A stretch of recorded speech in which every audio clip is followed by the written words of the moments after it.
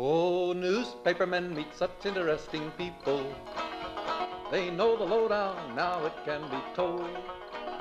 I'll tell you quite reliably off the record about some charming people I have known. For I meet politicians and grafters by the score, killers plain and fancy, it's really quite a bore. Oh, newspapermen meet such interesting people. They wallow in corruption, crime and gore. Ting-a-ling-a-ling, city desk, full the press, extra, extra, read all. Well, we're glad you're here for the Media Project. It's a half hour of commentary and analysis on what's going on in the news media in recent days, and we hope that the thoughts of some veteran journalists among you will be enlightening. I'm Rex Smith, former editor of the Times-Union, currently at the Upstate American. Judy Patrick, the former editor of the Daily Gazette, now vice president of the New York Press Association, and Ira Fusfeld, publisher emeritus of the Kingston Daily Freeman and affiliated publications, and Dr. Alan Chartock, he being the CEO of Northeast Public Radio, a columnist, commentator, professor, etc., etc., etc. That's a great line from The King and I, you know, the great music. Yes, it is. You have more hair than Yul Brynner, though. Who are we talking to? You all of us here. All of us do. Yeah.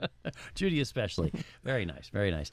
Dr. Chartock, you being the political scientist, get to start us off on this because we're talking about the politician that we journalists sort of, I hate to say love to hate, but here's a question about Trump. Donald Trump, the former president. Can't the media quit Trump? There has been so much coverage in recent days about Donald Trump because of the apparently pending criminal charges here, there, and everywhere. Yet, is it getting to be too much? I don't know, but I do think that a lot of people have some characters in public life who they just enjoy not liking. And I think Donald Trump is one of them. I don't think people like him, and I think they go out of their way to not like him. And that's why you are asking your question, I suspect. But isn't there a valid reason for there to be so much coverage of Donald Trump? Because if he's going to be the first former president ever to be indicted, that would be a big deal. You are so right, Rex, and that's why we have you on this panel, because you bring us insights that we might not otherwise. That was a really tough one to come up with. But you know, Trump broke this news himself, and as we speak, we still don't know if it was accurate. We know he was inaccurate because a week ago Saturday he said, "I'm going to get indicted and arrested on Tuesday." That's right. That didn't happen. When that story broke, and I happened to be watching MSNBC, it was like 7:30 or 8 o'clock in the morning on a Saturday, you could just see the bells and whistles all go off. Well, here's what he said.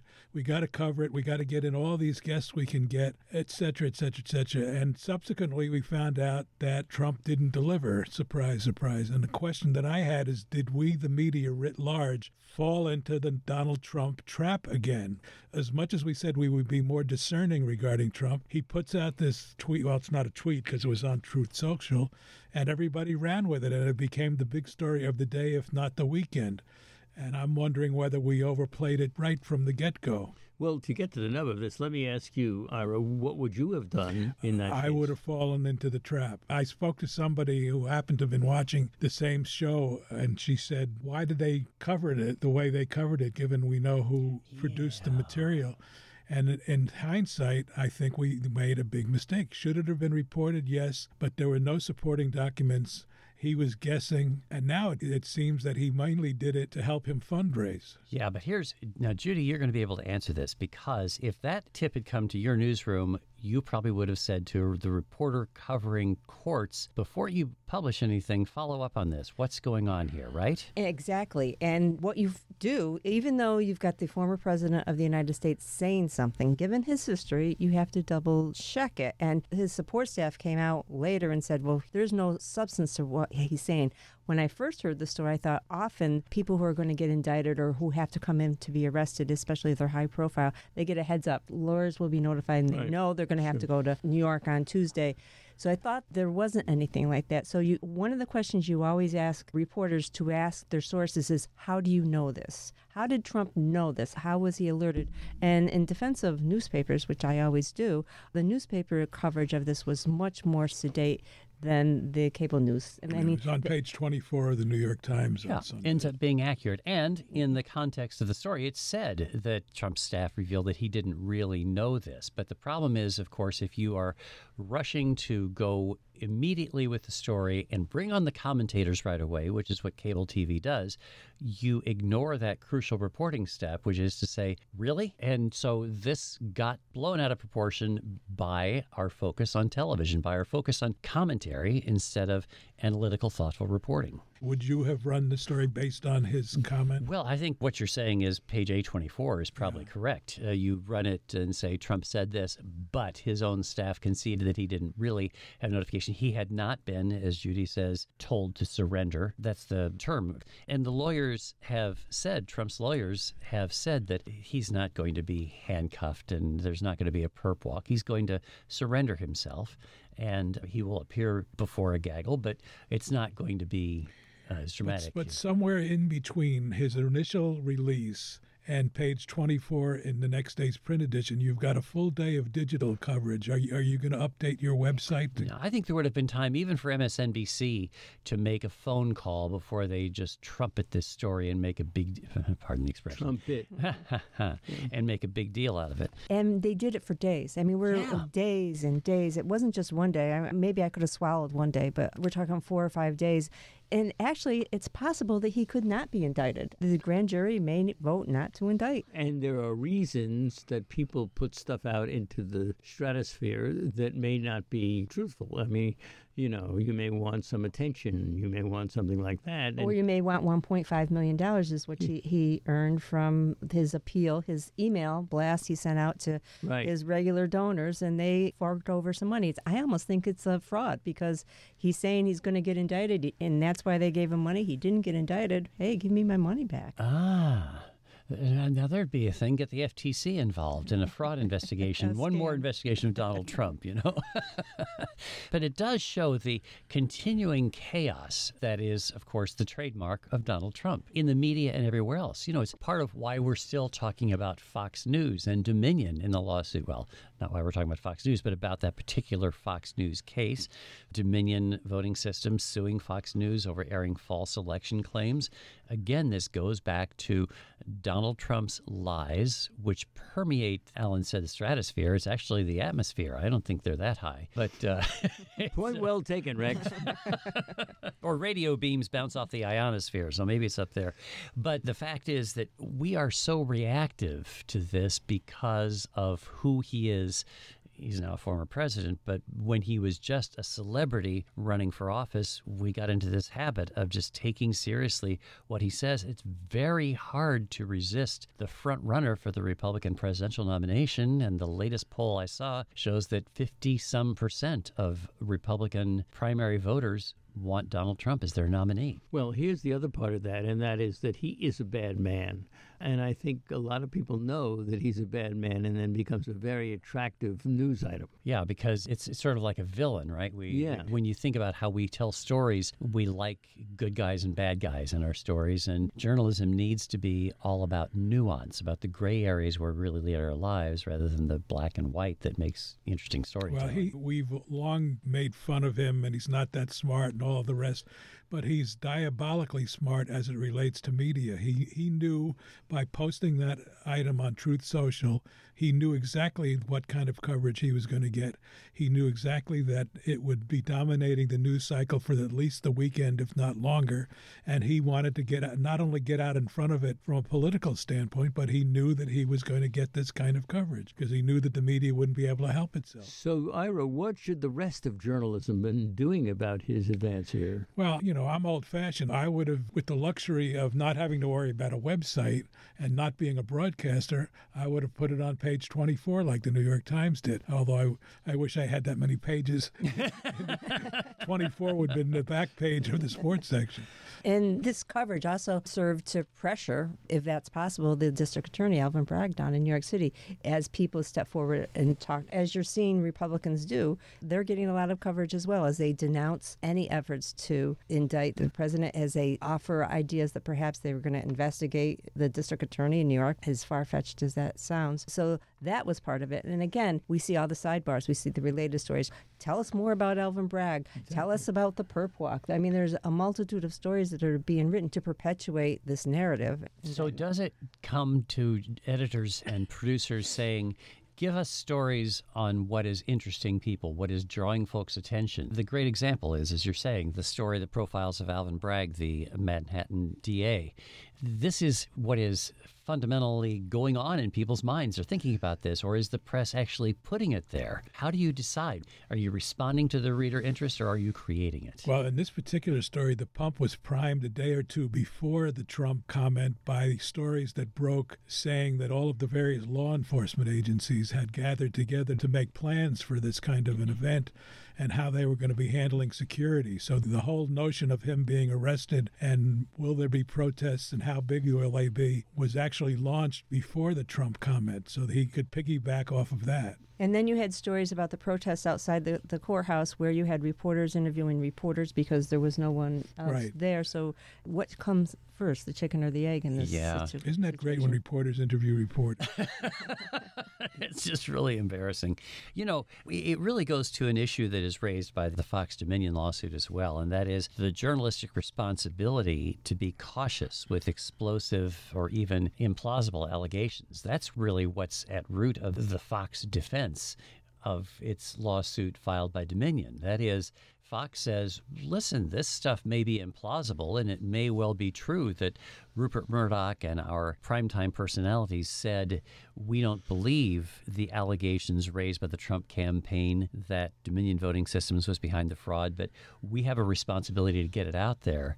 Versus the notion that Dominion is advancing that it was reckless and irresponsible for them to just air all of this stuff that came out without clearly providing the context that every other news organization did, saying there is nothing to back up this Trump allegation. Well, if I understand, there was a hearing, and even as we speak, the judge has not made a decision, although it may be made before this program airs, as to whether or not this is going to go to trial or whether the judge is going to arbitrarily decide one way or the other. But one of the arguments that the Fox people are making is that this is opinion. The notion of Dominion machines, et cetera, is somebody's opinion, and we, the Fox, should not be held liable for what an opinion is. And I would accept that argument. That's the same thing in print. We should not be held liable, I would argue, for something that somebody says, and we're just printing it. However, the text that we see from the behind the scenes where Hannity and Carlson and Ingram were saying, we don't trust this guy, we don't believe this guy, that's something that injects a new element into that opinion notion as to whether they were being reckless by airing this opinion. That is actually the standard, of course, that New York Times v. Sullivan sets, reckless disregard for the truth. So isn't it reckless for them to go ahead and air this content if everybody agrees that it's fake? Including them. Yeah. If they know that it's fraudulent, then the claim is that it was reckless disregard for the truth that motivated Fox to go ahead with this because they're trying to get back their audience that they were losing in those days to Newsmax and One American News Network. Now, let's be clear. Reputable news organizations don't air every allegation you hear. If we printed every call that came in of someone alleging something, we always check it out and say, we're not going to put it in the newspaper unless we know that there's some substance behind it.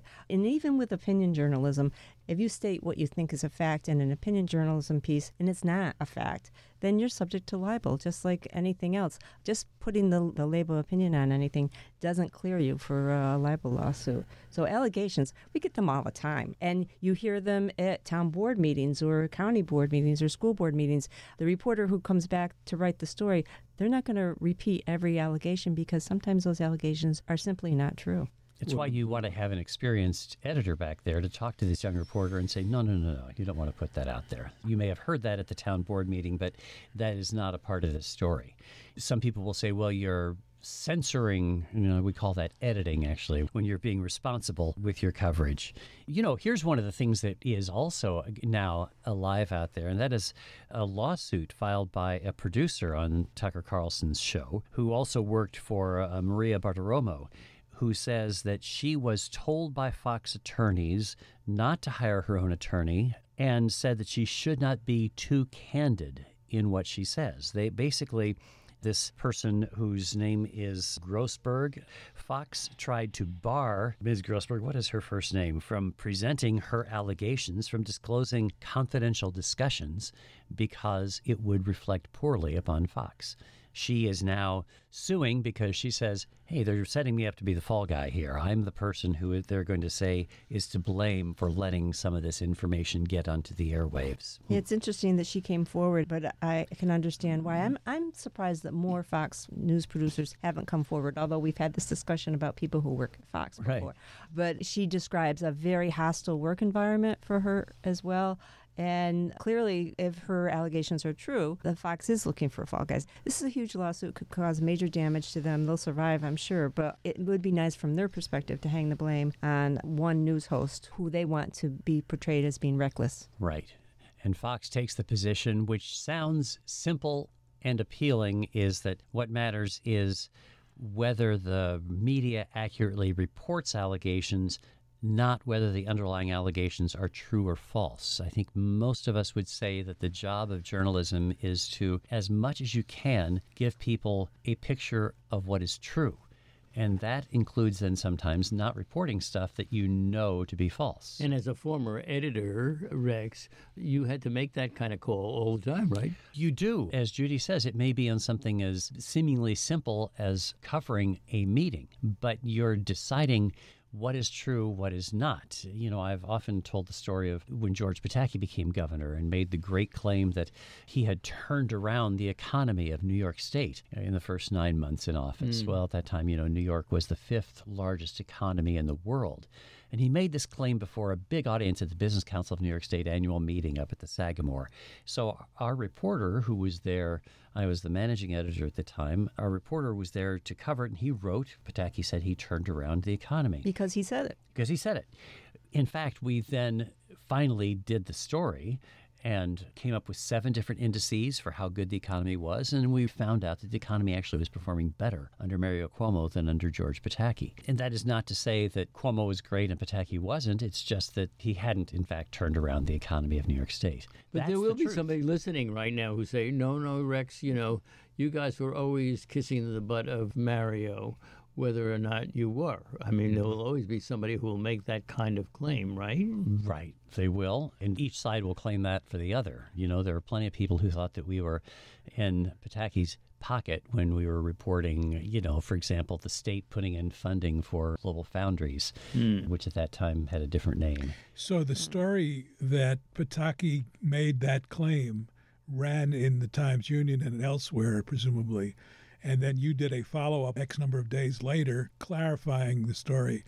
So 2 points come to mind. One is people may have only seen or remember the first story in which he was not challenged. And secondly, the Times-Union caught up and fixed it, but who knows how many, if any, other news outlets did not have the wherewithal or the smarts to go and find the same material. Yeah. And thus Pataki's initial claims were allowed to largely hang out there. That is exactly right. And there was nothing you could do to fix that. Except that it took us a much longer time to get that second story out because, as I said, I was not the editor at the time, and the editor didn't want to do the story. So it was longer than Who a day was or the two. editor at It the was time? 2 years. 2 years. That's why we had a lot of data to back up and decide how good the story So the story said, remember that story we wrote 2 years ago? It's not true. That is the challenge about covering politicians. Even when they're announcing a grant or a project, you always have to dig deeper and find out, you know, where the money's coming from, what it's really going to be spent on, or any contracts being awarded. It's complicated and it takes time. And as we all know, we have less time or fewer people to do those kind of stories anymore. This has given rise, though, to this whole industry of fact-checking, right? We have PolitiFact, which is run by the Poynter Institute in Florida. The Washington Post has a great fact-checking operation run by a great reporter named Glenn Kessler. And these operations take these statements and literally research them one by one and rate them. But again, to Ira's point, it comes out long after the fact. And the organizations that you mentioned are talking about national or international issues. I wonder how a local media who doesn't have a fact checker, barely has a reporter, how much gets in those publications that does not get checked. Exactly. And how capable are the reporters of doing it? These reporters who are doing fact checking are extremely experienced. When PolitiFact first emerged, I looked into whether the Times-Union should become the New York outlet of PolitiFact. That was what they were looking into in those days. And they had certain standards for how many reporters and editors we would have to assign to the task to earn that brand. It was cost prohibitive, I thought, because of the amount of staff effort that would be required, because that is really intensive reporting by the time you dig out all that stuff. Remember, we used to look at campaign ads and do an evaluation of whether they were true or not. I don't see much of that anymore, but especially TV ads, we would take a hard look and almost review them like you would a TV show and say, this may be true or this is somewhat true. But then you get so many ads and they're coming in all different venues. You see them on social media, you see them delivered to your house, and so it's hard for the reporter covering the campaign to keep on track. Maybe that would have helped with the George Soros. With the George Santos. Yeah, George Soros. I'm sorry, by the way, on this show a couple of weeks ago, I kept denouncing George Soros. And I got a phone call from my successor as editor, Casey Seiler, saying that his wife had pointed out, hey, Rex is really losing it on the media project tonight because I was denouncing George Soros. Well, it's great that they were listening. Well, and Soros is in the news again because the Republicans are somehow, some far-fetched way, blaming him for what Alvin Bragg is doing in New York City in terms of the indictment. It's not true. It's part of this anti-Semitic conspiracy theory that just keeps going round and round. And so Soros is a common name among the people in the news business because he is so high-profile when it comes to anti-Trump stuff. Yeah, absolutely. And holding George Soros to account for Alvin Bragg means you would have to hold George Soros to account for, say, David Soares here in Albany County DA because he was elected initially with funding from George Soros. So those last names are all like, yeah, Soros, Santos. Anyway, but you're right about Santos. The election of George Santos as a congressman from Long Island and Queens is actually in part a reflection of the fact that you just can't get to all the lies that you're confronted with as a journalist these days, right? What can you do? You need to be, of course, monitoring the hyperlocal news sites. In his case, this little newspaper whose publisher had wanted to be a congressman himself that first pointed out some of the inconsistencies in the Santos case. But you need to be doing so many things as a journalist to stay on top of the epidemic of lying that has become just such a part of American politics. Although I will say that the fact checkers, the national ones at least, are a little less busy now that Donald Trump has left office. I mean, they used to rack up 100 a week at least. You don't see that with the Biden administration. It could be that Joe Biden's not out there talking as much as Donald Trump is. But you mean when he talks, he lies? Well, there certainly have been allegations, obviously, from the right that Biden is misstating facts, etc. So I still believe that there is a need for fact checkers. Oh, definitely. The fact is there are just not as many of them. Certainly not of them. I mean, there's a good news, bad news about these fact checkers. The good news is for those who want to be checked, the newspapers have fewer people, so the story may not even get in the paper to begin with.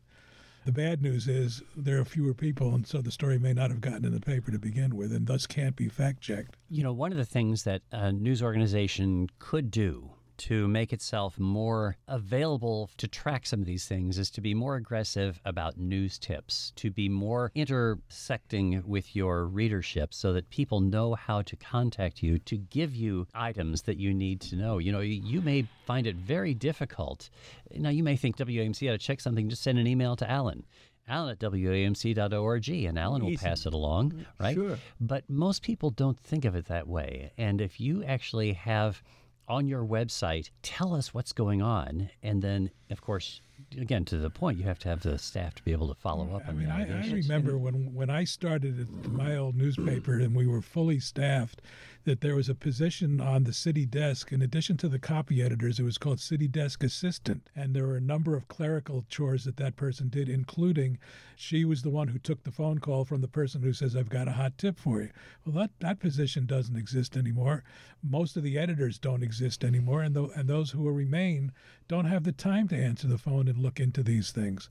So, I mean, we're in a vicious circle because there are times when these tips are important and valuable and need to be reported, but they get passed along because we don't have time to look at them. It's even worse. Many websites, they won't even have a phone number on them. Even media organizations. Or if you want to reach a specific reporter by email, you can't find their email address. Well, that's malpractice. One of the reasons you do it is so your company doesn't get hit by spam, though.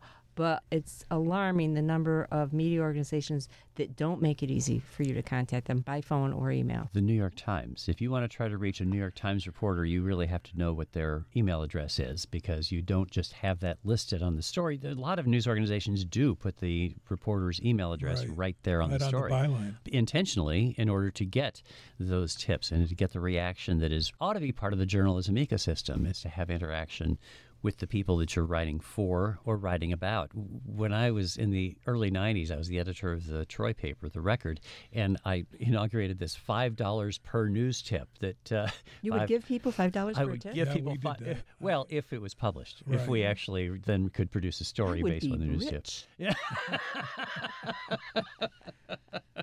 Yeah, that was the problem. We kept getting phone calls from other reporters. No, it ended up being our lawyers counseled against it somehow. There was some reason why we might be inducing people to fraud or something. Well, the lawyers always counsel against everything. Especially when they're dealing with newspapers. So right. Don't publish that. No, absolutely. It may be true that, as they say, ships are safest in port, but that's not what ships are designed for. And the same thing, of course, is the way an editor has to handle advice from a lawyer. You're safest if you don't publish anything, but that's not why we're out there, you know? That's such a good point, Rex. This whole idea of when do you listen to your lawyer about what you do? And you make a very fine point, because we would expect that nothing would ever get published. But if Fox News, to the point earlier, had listened to their lawyers, who surely would have been counseling them against airing some of these ridiculous allegations, what the revelations that we have seen in the discovery process of the Dominion lawsuit against Fox is that it was the on-air hosts who run the place. Tucker Carlson is the most powerful figure in Fox News, not Rupert Murdoch, not Suzanne Summers. That's an actress. Whatever her name is, she's the president. Ingram. No, Laura Ingram. No, the vice president. Suzanne somebody. Oh, Suzanne's got. Well, Yeah, Murdoch has got his hands tied. He must be on his honeymoon.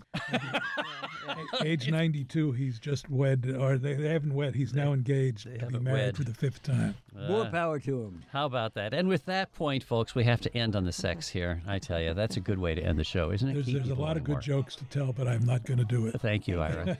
That's all for the Media Project. Ira Fusfeld there, Judy Patrick, Alan Chartock, and I'm Rex Smith. Thanks to our producer, David Gastina, for guiding us through all of this, and to you folks for joining us here on the Media Project. It could be prostitution, I don't know. Ting-a-ling-a-ling, circulation, ting-a-ling-a-ling, advertising, get those readers, get that payoff. What a headache, what a mess. Oh, publishers are such interesting people. Let's give 3 cheers for freedom of the press.